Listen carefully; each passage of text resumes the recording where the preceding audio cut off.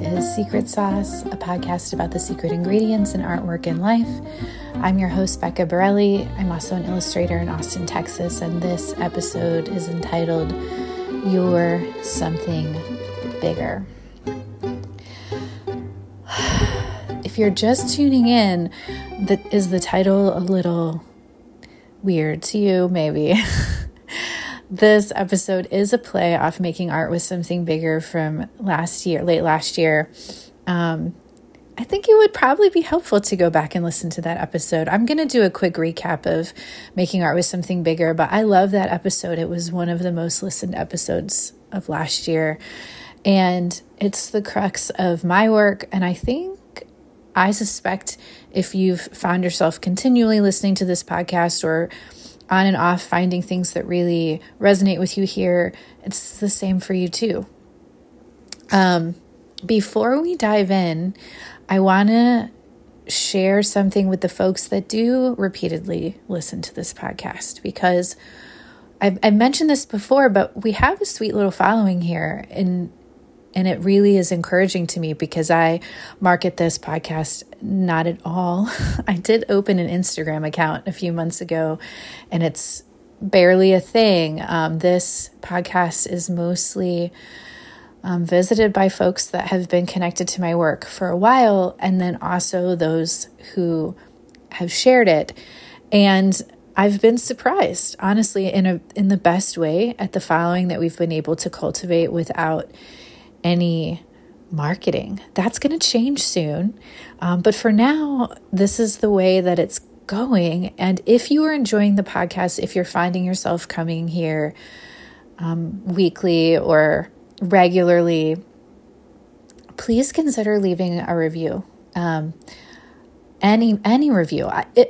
Even if it's, I will even go so far as to say, even if it's a negative review, because first of all, I want that feedback. And second of all, the number of reviews that this podcast has helps put it in front of other people's I always want to say eyeballs, put it in front of other people's ears. So thank you in advance for considering doing that, because it is a huge investment in this podcast. A lot of podcasters will monetize their podcasts by using ads or creating a Patreon. I haven't done either of those things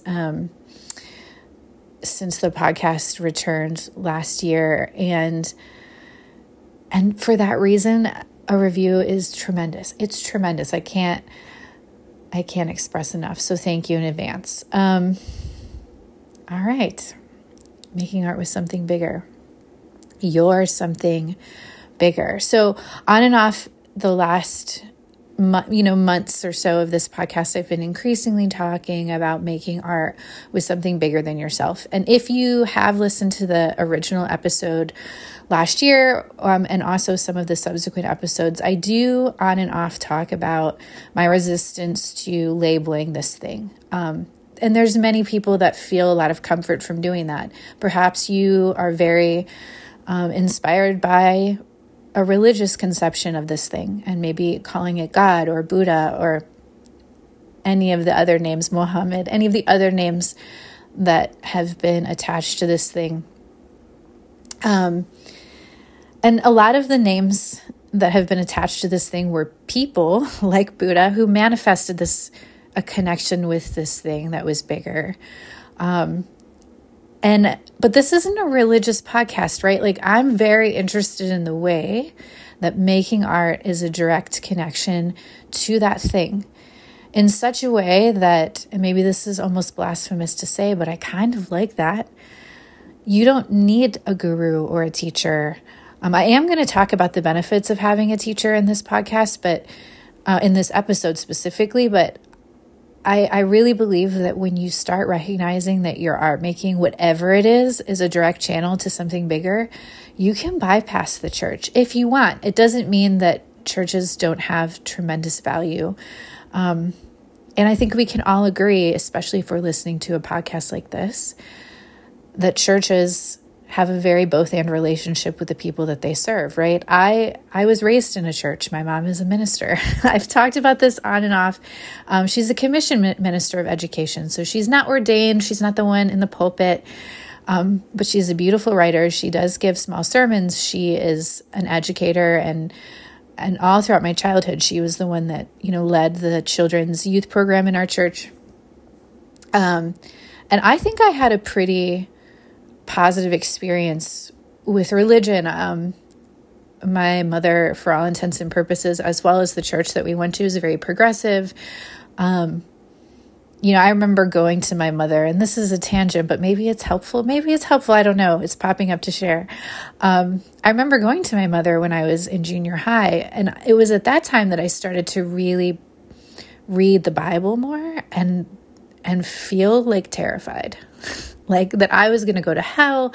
I was experimenting with, cigarettes and not following the rules, and really worried that I was getting, judged pretty harshly by this thing that was bigger, right?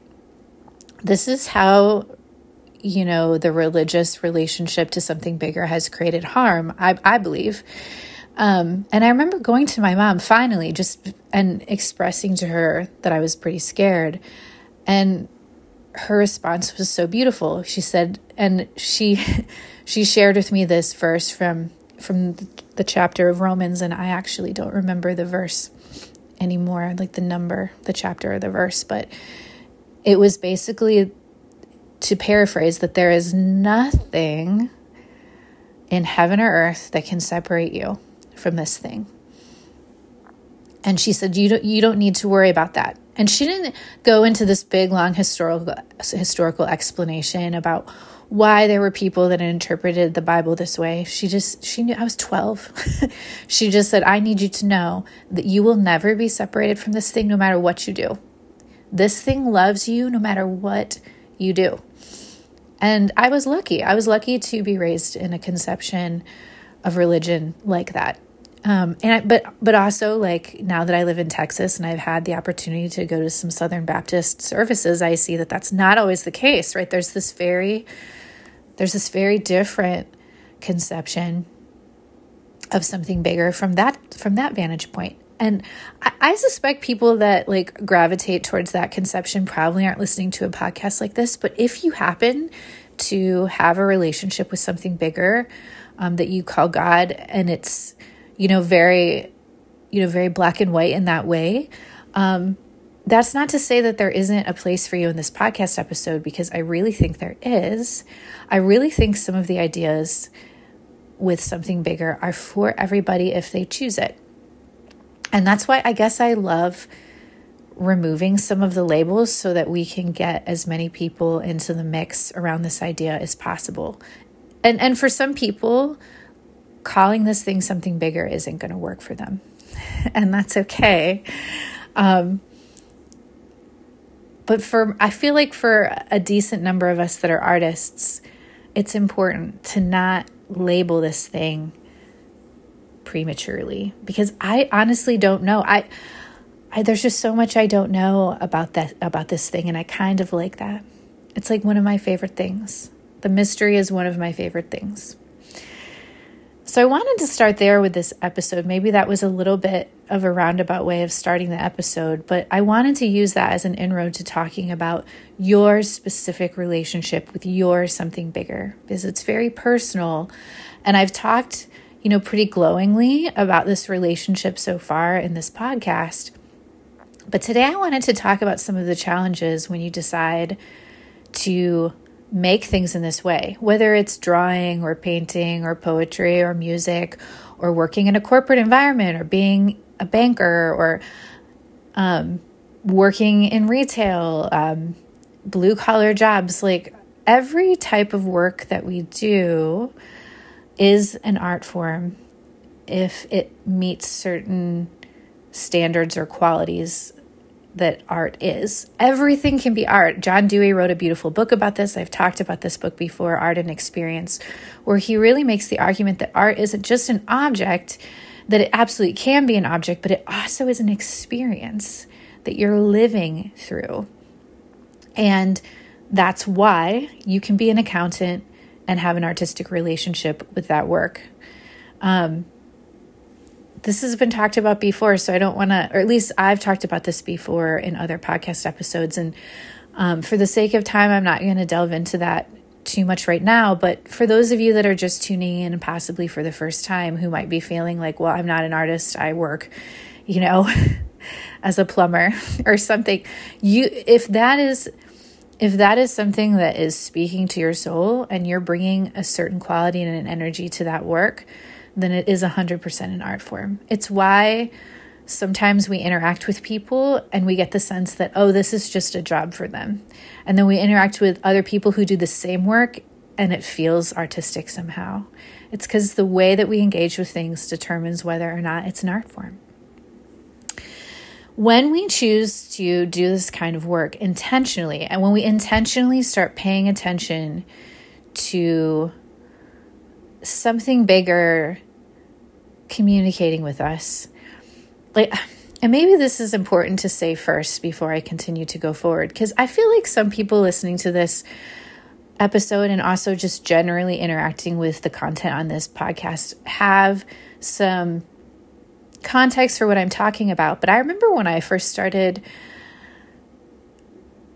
interacting with ideas like this, it was very frustrating for me because a lot of the teachers and mystics and gurus and people that were talking about more abstract ideas like this, they would talk about it in a way that presumed that I had context that I didn't have. And it was very frustrating. And I remember years ago when I was seeing a local medium, her name is Alyssa Mailhorn, and I'm going to talk about her and some other folks who I've gotten support from with some of my ideas around artistry later in this episode. And I'm also going to leave links to their content in the show notes if you're interested in learning more about their work. But I remember telling her, where do I go? I don't understand. Where do I go? And I remember her saying, and it was in some ways the most frustrating and also the most helpful advice at the same time. She said, there's not a manual for this. She said, you just, it's like walking in a tunnel with a small flashlight and you only get to see one step ahead. And a lot of what you are listening to right now is darkness in the tunnel to you. But once in a while, you'll get a nugget from those people and you'll add it to your repertoire. And she didn't say this exactly, this is all stuff that I construed after talking with her. Essentially, she just wanted me to know there's not a manual. And if you feel confused, that's normal. And you're going to figure it out slowly, one step at a time. And I suppose I needed to hear that because I felt weirdly frustrated, that I was somehow in the dark because of something that I had done wrong. And she basically was saying, no, that's just part of the journey,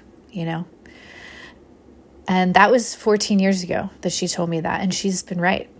Just very slowly over the course of the last 14 years, I've started to really understand some of these ideas through personal experience. So with that disclaimer being said, when you start, maybe you don't know what I mean when I say listening to something bigger. Maybe that has no meaning to you, and that's okay.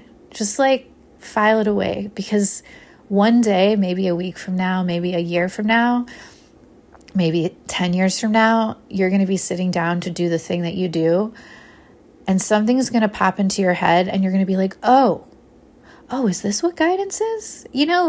And then you'll start to pay attention to it more and more, and you'll notice that there's a quality that's different when this thing is communicating with you than when it's you communicating with you. And it is an organic deal. It is. It's an organic, messy, spiralic deal. So as you start interacting with this thing in this way, it can be really beautiful. And I mentioned a few minutes ago that that's been the focus of my conversation on this podcast so far. But I want to talk today specifically around the ways that it is very scary and frustrating, and also in some ways opening you up to being gaslit right and left by the culture at large, people that are close to you, people that you work with, and not because there's malice. I really believe that the phrase nothing should be attributed to malice that cannot be explained by ignorance or something to that effect. When it comes to making with something bigger and running into a lot of crunchiness with those around you, I have discovered that 99.9% of the time, it's that they just don't have any conception for what that is. And so it looks crazy what you're doing. This was something that took me a little bit of time to really wrap my head around, because early on in my career, I very intentionally interacted with others as little as possible so that I wouldn't have to look crazy to them. I can make artistic decisions in the comfort of my own space, and I wouldn't have to answer to anybody because I had a day job at the time that was paying my bills. And so nobody really had insight into what I was doing with my work for a while. And then I met Jason.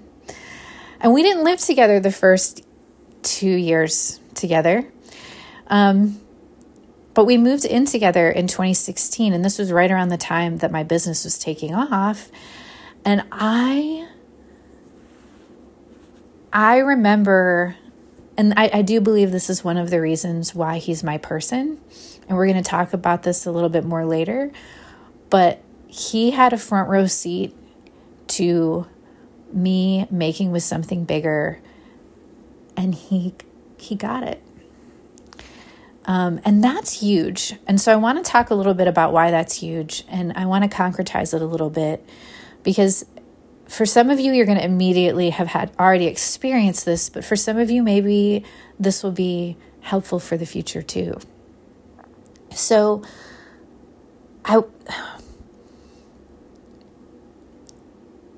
when you make with something bigger, it does look crazy.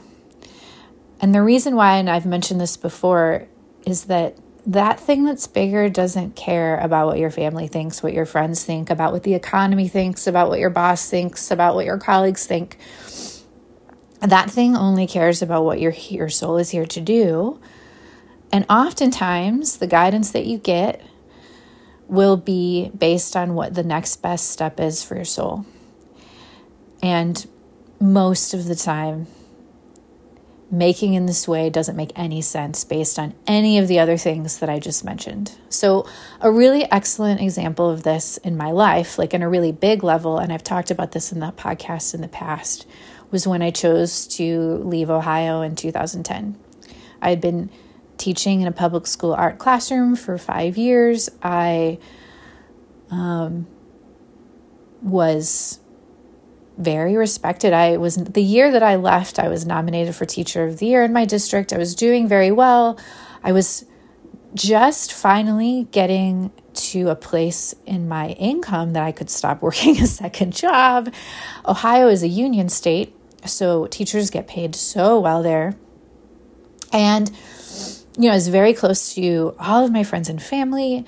I was healthy. I had this really robust road biking community that I was, constantly interacting with. I had an art studio in downtown Akron. I mean, things were working really well. And I just was getting this guidance. And this was before I even identified something bigger explicitly at all. I always felt like there was no way for me to ignore certain urges that I was having. And my whole life, I've been unable to ignore them. And in some ways, that probably infuriated. I wouldn't say infuriated, because my parents are, I think, pretty compassionate, understanding people. But it confuses the heck out of them. My decisions confuse the heck out of them. And I was getting guided to leave, like to dump it all, like to just go. And I got this opportunity to apply to the University of Texas Austin grad school program. I needed to get a master's degree in order to renew my teaching license anyway. And I thought, I don't want to do it in Ohio. I want to get out of here. And I wasn't brave enough to just like cut the cord, because there was, like a lot of fear. Like, and this is something that's very normal when you start making with something bigger. Something bigger will urge you to do things that feel very unsafe sometimes. And learning to know the difference can be tricky. Like, am I listening to my soul, or am I just being ridiculous right now? And one of the things that I've learned, and this will be maybe a topic for another time, is that when you're making with something bigger, it's very quiet and very gentle, and it will never force itself. Like when you're getting screamed at by your ego or your brain, it will be very loud. I'm very skeptical of any guidance I get that's loud and aggressive. That's not something bigger. Something bigger is very sweet and patient and gentle. And it was just always just in the back of my brain, like, wouldn't you just feel so happy to get out of this place? And I was like, yes, but getting out of this place is foolish in every practical way, right? Like, so I think this was intentional. I got an opportunity to apply to grad school, but it happened to line up perfectly with my 5-year marker in my district. And at 5 years, my district offered an unpaid sabbatical option for all of its teachers. So you could leave for a whole year and go do whatever you wanted to do. It was unpaid, but you could keep your job and you could return after that year. And so I applied to UT, I got accepted, and I thought, this is amazing. I can listen to this urge that I've been having forever. I can listen to this guidance, but I can do it in a safe way, 3 months before I moved, I met a man who was, at that time, like, just a dream. I had unsuccessfully been dating most of my 20s. I met this man, and I remember the person that introduced us was a teacher friend of mine, and I remember going into her classroom like a few months, not even a few months, like a few weeks into dating, and saying, I think I'm going to marry this guy. Like it was so special. I was really starting to come on board with this idea of listening to guidance, right? Like I made this decision to go to grad school. Everything was working out. Suddenly I'm meeting this person that's such a good fit for me. I think I'm getting guidance to be with this person. Like this is it. And I didn't realize it at the time, but what I was doing was, and I think this is very common, especially when you first begin making with something bigger, is that you start attaching your own attentions to what something is bigger is guiding you to do. And so I thought, surely I'm being, connected to this man and connected to the University of Texas so that we can all be together, And really early on in our dating life, he communicated with me that was a problem for him. He had life circumstances that really tethered him to Ohio. And he was like, I guess I could come, he said, but I got to tell you, it would be a huge risk for me. And I think I need to know that we're definitely going to get married and have a family. Those are really important to me. If I'm going to come to Austin, I need to know you're going to stay there, that you plan on staying there. And I immediately clammed up. I thought, oh no, I can't do that. I can't commit to any of that. And I started to experience one of the first really crunchy aspects of making your life with something bigger. And that is that I was getting guidance to be with this person and it wasn't working, and it was very hard. We dated, I don't know, maybe 6 or 7 months. Half of that time we dated was while I was in Ohio, and then the second half was while I was in Texas, long distance. And ultimately, when we separated, I'll never forget, he said to me, I think the reason that we met was so I could get you to Austin. And I had never thought of it that way, but it was true. Like, he had this gigantic truck. We strapped my car to the back. We loaded up all my stuff in the back of his truck. And, you know, he was the one that got me here physically. And then also, one of his very close friends lives here, and he introduced me to her like a few days into me living in Austin. And she has become one of my best friends here. I lived with her after grad school for a period of time. She helped us buy our home. She's an amazing realtor. So I was guided to this man very intentionally by something bigger, and it was not for the reasons I thought. This is a really maddening aspect of making art with something bigger. Getting used to the discomfort that comes around that, you know? And then simultaneously, while all this was happening, I looked nuts to everyone that cared even a little bit about me, because I was, you know, I had met this man who was crazy about me. I was crazy about him. We, you know, should have worked, but we weren't. And, you know, he was just like, can't you just stay in Ohio? You already have this amazing job. Like, can't you just go to grad school here? And meanwhile, I'm getting all of my family and friends saying yes. Like, from an economic, relationship, you know, professional standpoint, family standpoint, your decision to leave all of this is crazy. And it was, you know, if you're looking at my decision from any of those filters, any of those vantage points, it made no sense. And it was a painful time. I remember one of my friends then, who is actually no longer a friend because of this particular development, but I remember chatting with him not long after I moved to Austin, and I was pretty emotional because I was going through the pain of probably separating from this guy that I really cared about, and also letting go of my sabbatical and, you know, finally severing my relationship with my school district. And I remember he really got in my face. And the thing that he said, and I suspect that a lot of people have run into a version of this when they're making their life with something bigger. He said, I think you're a little too old to be making decisions like this. And it was such a punch in my gut, but also, you know, that's a huge voice from the overculture, you know, and he'd really absorbed it himself, right? We associate making art with something bigger, making our lives with something bigger, as something that only children do.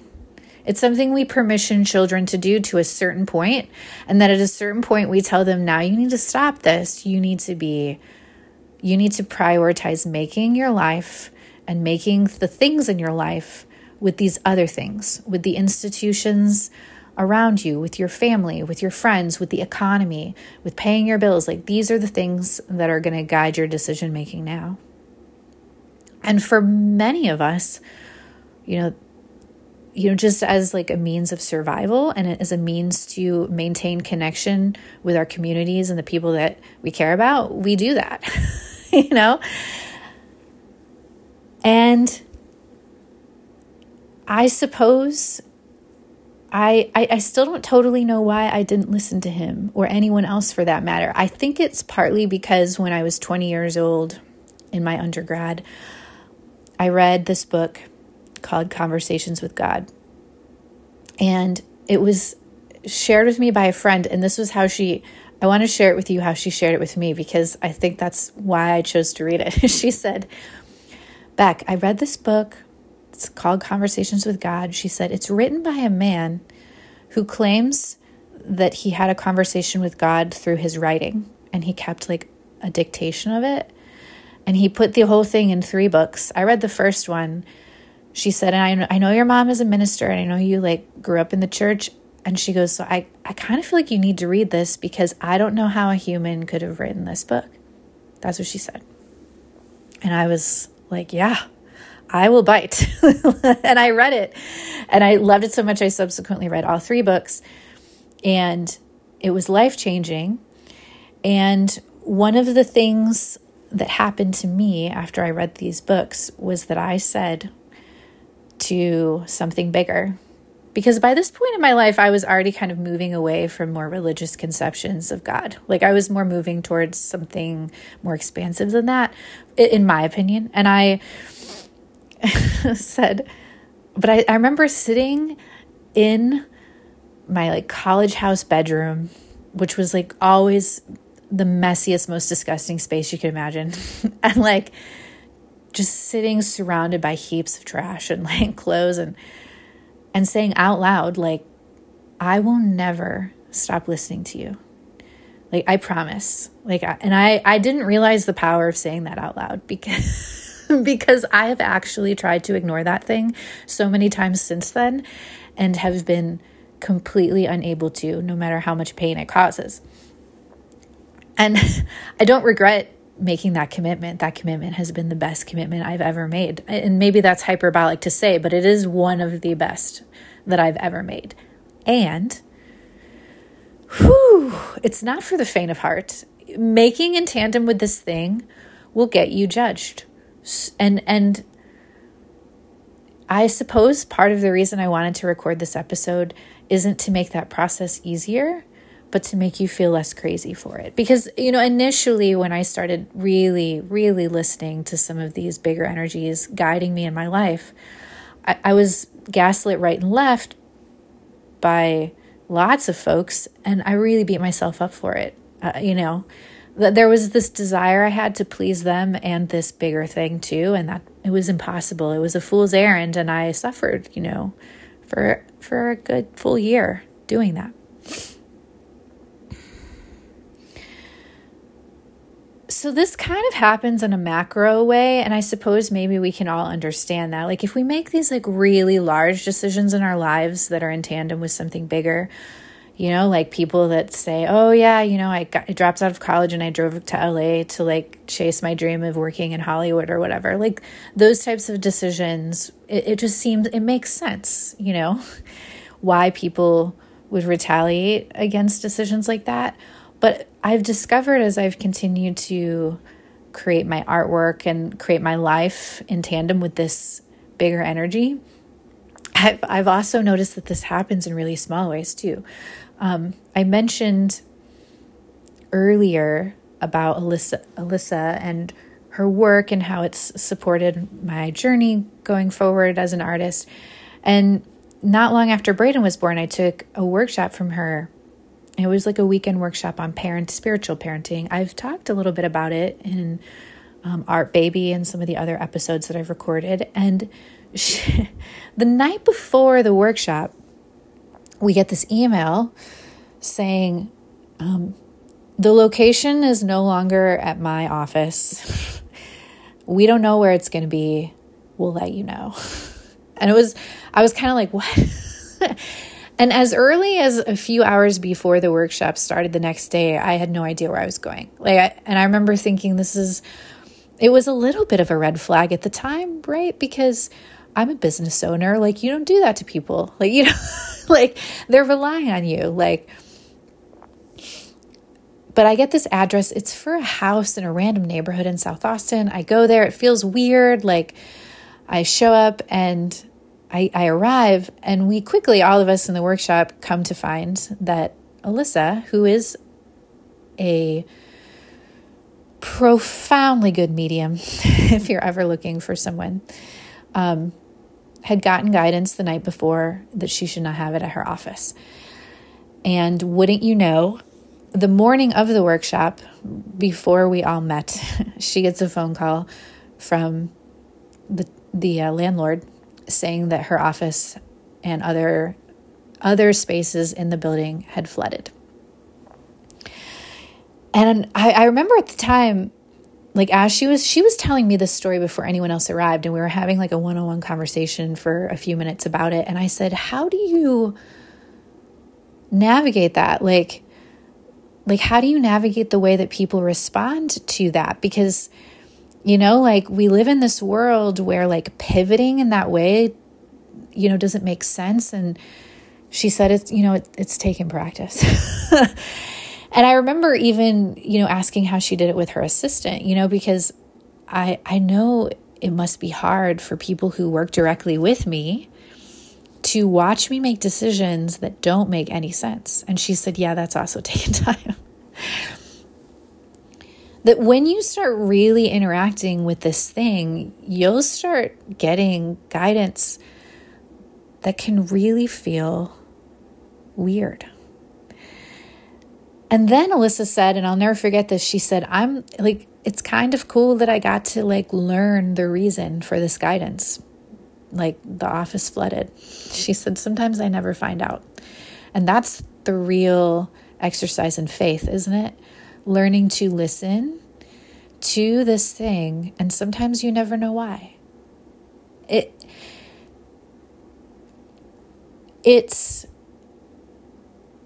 Maybe it sounds a little weird in some ways for me to be sharing this because it runs so counter to the ways that we've been taught to interact with our life and our work. But in other ways, it's very intuitive and we aren't actually learning anything at all. And I've mentioned this before. This is the way of the child. My son is interacting with the world this way right now. Yes, of course, because of me and my husband and because of his teachers and stuff and his grandparents, he is constantly having systems that we create being enforced upon his time. But generally, he moves through the world engaging with something bigger all the time, very easily. And so it feels crazy to think about making art or our lives with something bigger initially. And also it's mostly a remembering process. The more that I do this, the more I'm reminded of 5-year-old, 6-year-old, 7-year-old Becca. I can go back and look at my journals. I used to keep journals and diaries. I think I started as soon as I could write, pretty reliably. In first grade, I got my first diary. And, diary in the loosest sense of the term, because I was just learning how to write, but you can feel an energy in my writing that was really noticeably connected to something bigger. And when I hit 9 years old, my journals start to change and I start obsessively writing about what other people think. Like my 7-year-old journal, I have this whole 5-page entry about this bee garden that my friend and I created in the field behind our school. And we would name the different bees and we would go out there every day at recess and we'd be like, oh, one of them was Lily. And I'd be like, oh, there's Lily. It was so apparent that we were making our lived experience in tandem with an energy that was very magical and creative.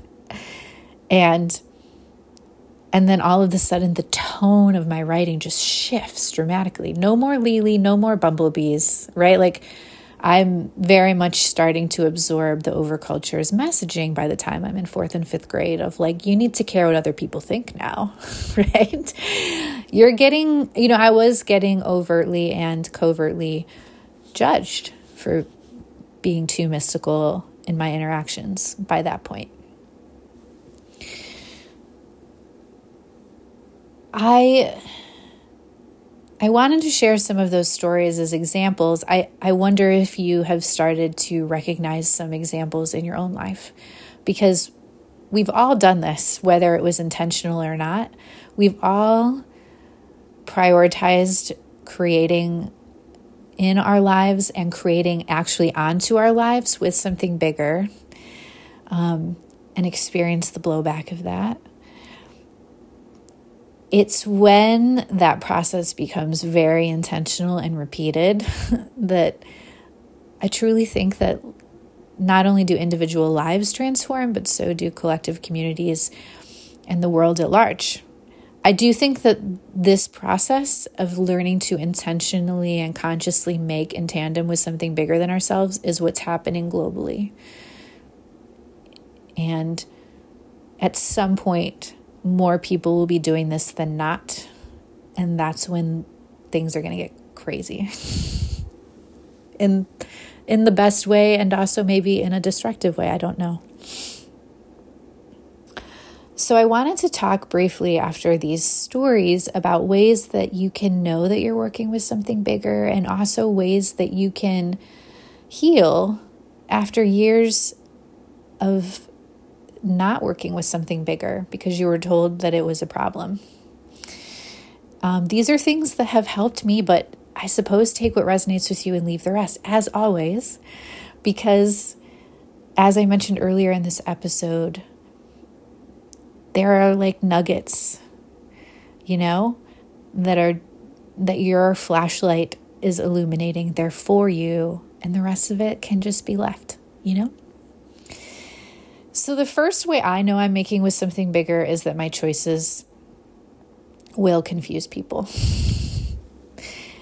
And it doesn't mean that it's not a pass to ignore feedback. And so this is tricky. It's a both and situation. I'm not talking about just bulldozing our way through life and saying, oh, my decisions don't make sense to you. Well, fuck you. That's not, in some ways that would be easier. That would make this whole process so much easier. I have learned that sometimes people are confused for good reason. And so holding space for this guidance that I feel like I'm getting, and also holding space for how other people feel about it is hard. It's gotten easier over time. It's a muscle, just like any exercise. I have learned that in the early years when I was first starting to intentionally interact with something bigger, I didn't have the bandwidth to do it all the time because it was exhausting. It was exhausting. I wasn't strong enough, just like someone who starts jogging again for the first time in 3 years. I would only have the energy to do it once a week or something like that. The second way that I know that I'm working with something bigger is that my choices will run counter to master narratives a lot of the time. Not all of the time, but a lot of the time. If the choices that you're making don't get you one of the things that society says that you should want, it's often an inroad into something bigger. My guidance is rarely, if ever, connected to money or security. Also, my guidance will never tell me to jump off a cliff, right? It's usually just a whisper, you can trust this. This is a good time for you to risk something right now. We've got it, right? The third way is that my choices often will fail. And I talked about this, in some of the earlier stories, but a lot of times the guidance that I get will not be for the reasons that I think. Something bigger often has a completely different perspective on why you should move forward in a certain way. And, it's I don't know, tricky that way. That's a terrible platitude, but you know what I mean. The thing I like about these 3 items, your choices confuse people, your choices run counter to master narratives, your choices will fail. These are things that are absolutely present in art making as well. Oftentimes when I'm drawing, when I'm intuitive drawing, when I'm moving through a process of making something without an end in mind, because this thing that's bigger has the end in mind, and I am just doing my best to tap into it. My choices won't just confuse people, they'll confuse me, right? Like last night, I sat down to do some intuitive drawing before bed. I've been prioritizing before bed intuitive drawing more recently. And I'm always struck by how I won't really know what I'm doing for the first 30 to 40% of the drawing. I am making lines and shapes that feel intuitively very good and assuming and hoping that that is a sign that it is what something bigger wants as well. Usually that's true, by the way. Usually the things that feel most fluid and natural are in alignment with what something bigger wants. What isn't fluid, what isn't natural is my ego's response to that, right? Like, so I feel like, so last night I'm drawing, I feel very good making this certain type of shape, but my ego is like, where's this going? You know? And then also like, I'm still running an art business, y'all. It is very uncomfortable for me, even to this day, to make art this way at nighttime, because there is a master narrative that is still very present in my life, which says you could be drawing something that would make money. This isn't like, you don't know if this thing will sell. A lot of the times, the art that I make with something bigger is for intentions other than sale. And lastly, I often will experience pretty interesting results from drawing this way.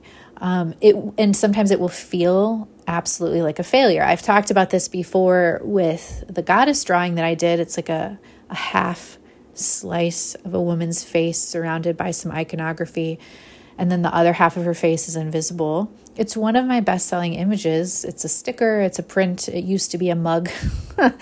And that drawing was a huge failure. I did half of it, and then I couldn't move forward with it in a way that felt in alignment with something bigger. And so I just threw it in a drawer and forgot about it for 2 years. It absolutely felt like a failure. And it wasn't until 2 years later when I pulled it out of the drawer that it was in, and I saw it with fresh eyes, and I realized, oh, she's done. She's supposed to be done. And the steps of confusion and running counter and failure, these are all things that the overculture tells us is a problem. You know, we didn't have a problem with those things as children, right? Confusing people wasn't really in our repertoire when we were little. There weren't any master narratives in our space at that time, and failure was not really a thing either. Like, I don't know, have you ever seen a kid get mad, like get so mad trying to learn how to walk that they give up? You know, unless there's something physiologically wrong, that never will happen. That level of failure doesn't exist for little kids. Like, they're naturally and biologically primed to completely disregard failure as a problem. Failure is not a problem. It's just like a part of the deal. and they just keep doing it until they're running around and climbing on stuff like crazy. That doesn't cease to be true as we get older. It's just educated out of us. So creative work like this is very dysregulating in the beginning. And I don't know if any of these steps are necessarily going to remove that dysregulation or that discomfort from your experience. But at the very least, I hope that you don't gaslight yourself about it now. Like, when you sit down and try to intentionally connect with something bigger than yourself, whether it's making a decision about a drawing or making a decision about your next job, your next relationship, your next home, the next city that you move to, whatever. If you get lots of internal and external blowback or crunchiness around this process, at least you can know that you're not crazy. that it's just actually part of the deal. There's no way to avoid it. It actually in many ways means you're doing it right. So something that I remind myself a lot is that when I'm making decisions that really don't make sense to other people, it's often a sign that I can trust myself even more.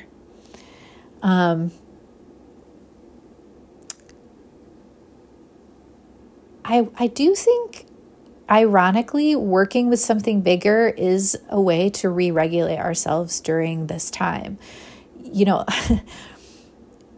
People will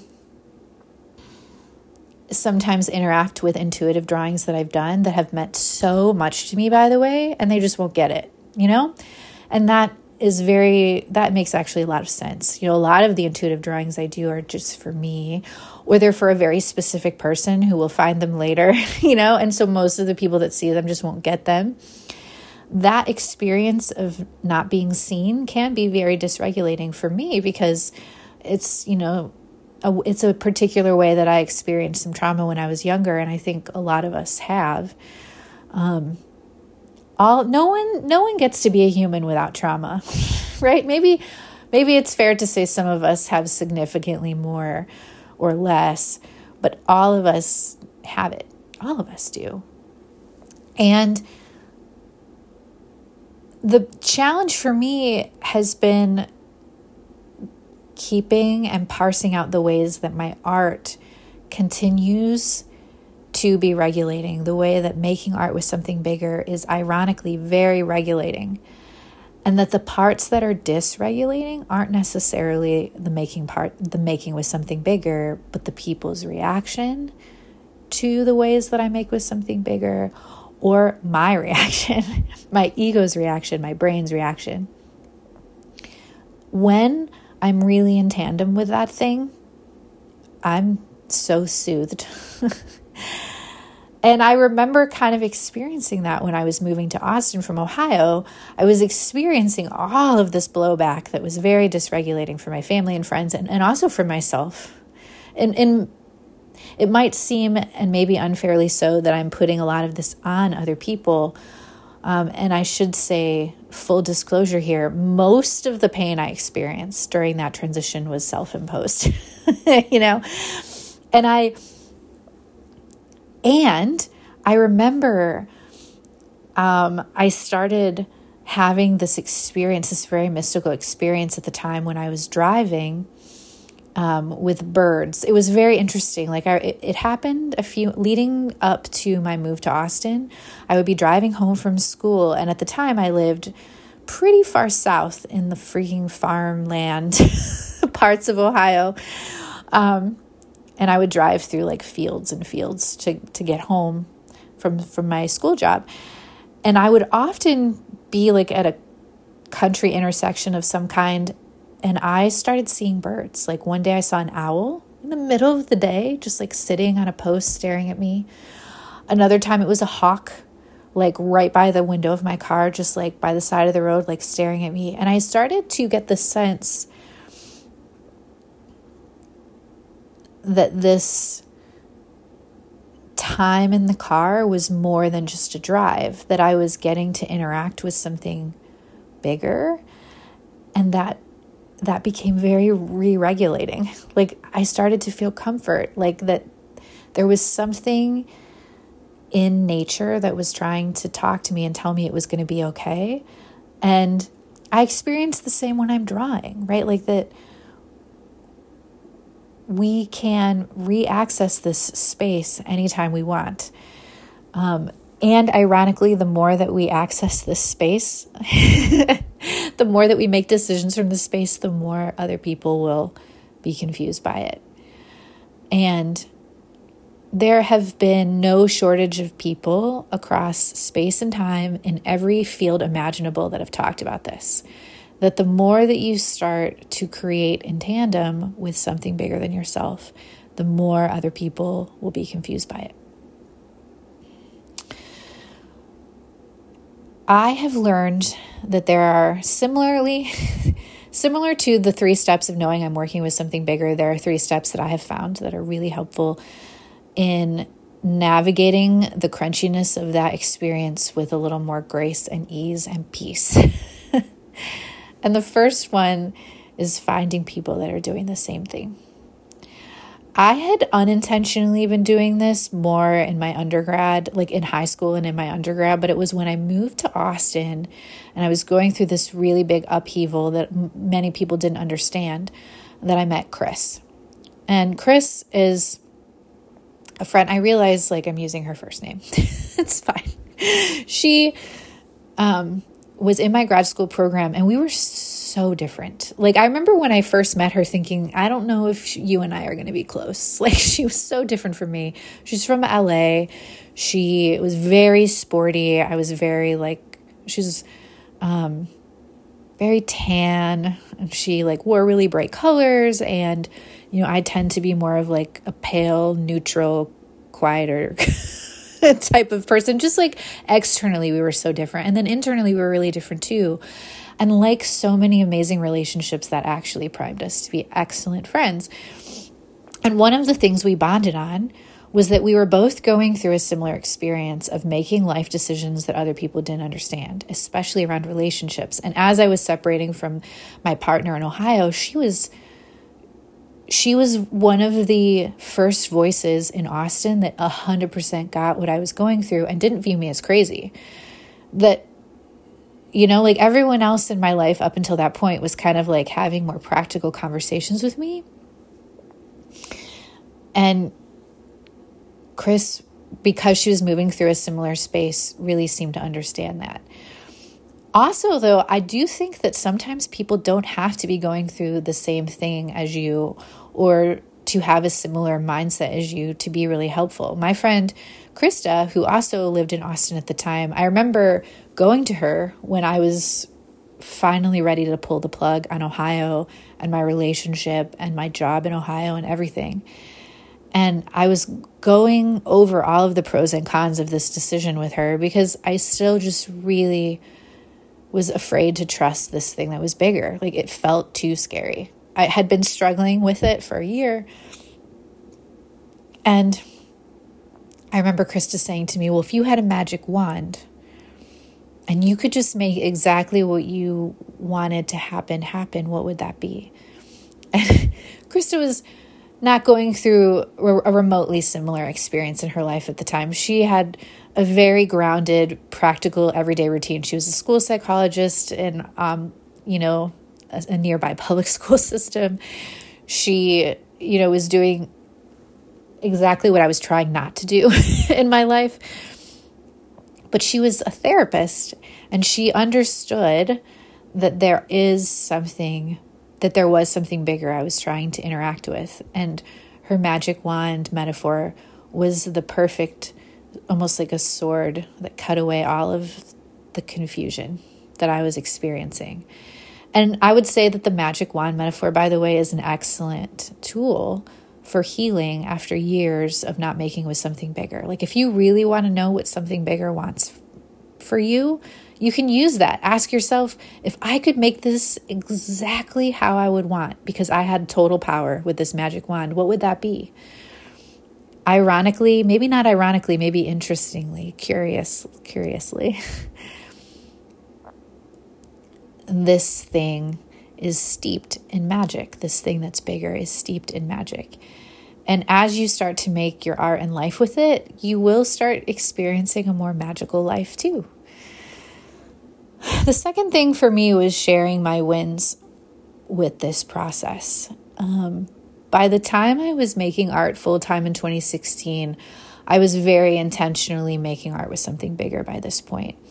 And I admittedly had some pain from all of the times that I had gaslit myself, all the times that I had second-guessed myself, all the times other people had done the same. And I began posting about all of my wins. And I remember having friends in Ohio, friends that had knew me in the grossest times of my early years when I was so insecure and I cried all the time and I made decisions based on other people. And for all intents and purposes, I looked erratic and like I was losing at life, And I remember having friends say, what did you do? And maybe not really wanting an answer to that, but sensing that something more than just Borelli will had been at play. That when you start making in tandem with something bigger, it will catch people's attention, and you should feel good about that and share it. Because this podcast has become an avenue for me to talk about these things directly, so that I don't, so that I have an avenue and an outlet to do that. But I don't talk about these things with anyone else,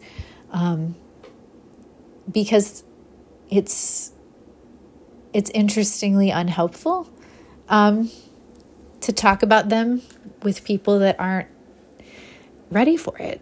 I was listening to Joe Dispenza. He's someone, I'll link to his work in the show notes too. He's someone whose work I've really enjoyed. And he was talking about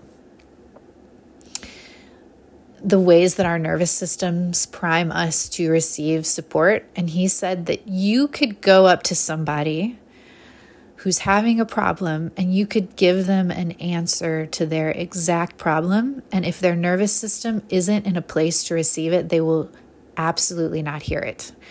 And I know immediately, just saying that, people can think of a time that that's happened to them on both sides. Like, there have been times where Jason has come to me with the exact solution to my problems, and a year later, I'll absorb it, And so it's the same with making art with something bigger. Like, sometimes it can feel like you're beating your head against a wall. Like, you just wish people could see what you see when it comes to interacting with your work and life this way. And also, it's okay. It's not about teaching them anything. It's just about being an example, and maybe they'll come to it in their own time. And when their energy and nervous system is in the right place, they're going to receive it naturally with or without your help, And the last thing I have used to heal from years of working without something bigger is finding good teachers that are doing the same and are intentionally teaching about it. Because when you are in a space to receive, teachers are exceptionally supportive.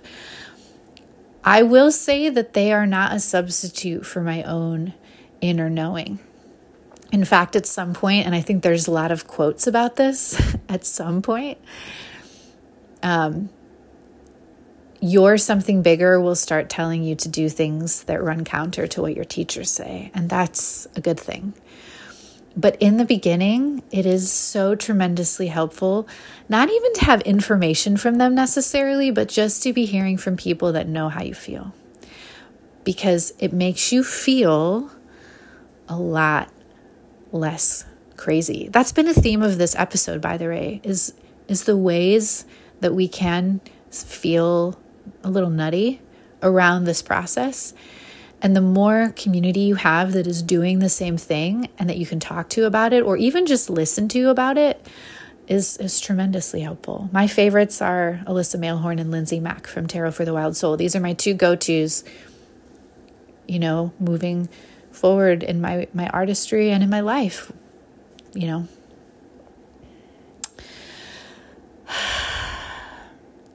Take what resonates with you and leave the rest. This was a lot of information and also a lot of stories. And I am admittedly learning alongside of you how to talk about this. So yeah, nuggets here and there, but maybe some of it is just going to get dumped after listening, and that's okay.